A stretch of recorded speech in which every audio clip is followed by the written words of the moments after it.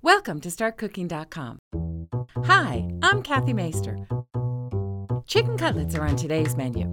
This recipe should be enough to feed 4 people. You'll need 5 pieces of equipment, 3 bowls, each one should be big enough to hold 1 chicken breast, tongs, and a large frying pan.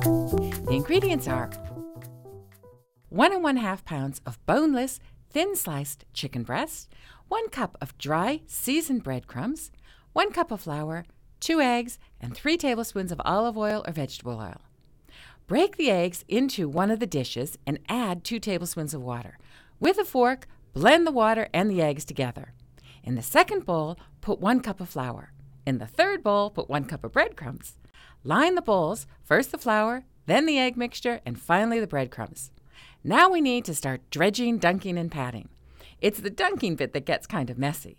Take 1 chicken breast at a time. First, dip it in the flour. This is called dredging. Now, dunk it into the eggs. Be sure the chicken gets totally covered with the egg. Lastly, put the chicken in the breadcrumbs.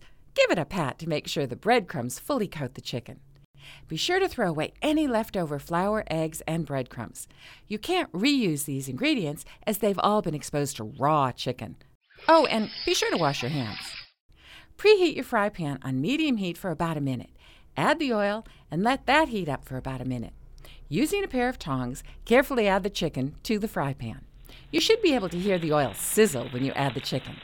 Fry the chicken for about 2 minutes on each side. They should be well browned before you turn them over to cook the other side.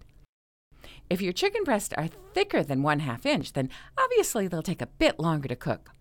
Always check to see if they are cooked through by cutting 1 breast in half. Make sure there's no sign of pink on the inside of the chicken. These look perfect. The crust is crispy golden brown and the inside is tender and juicy. You can turn these chicken cutlets into chicken parmesan. Just check my blog to see how. Cheers!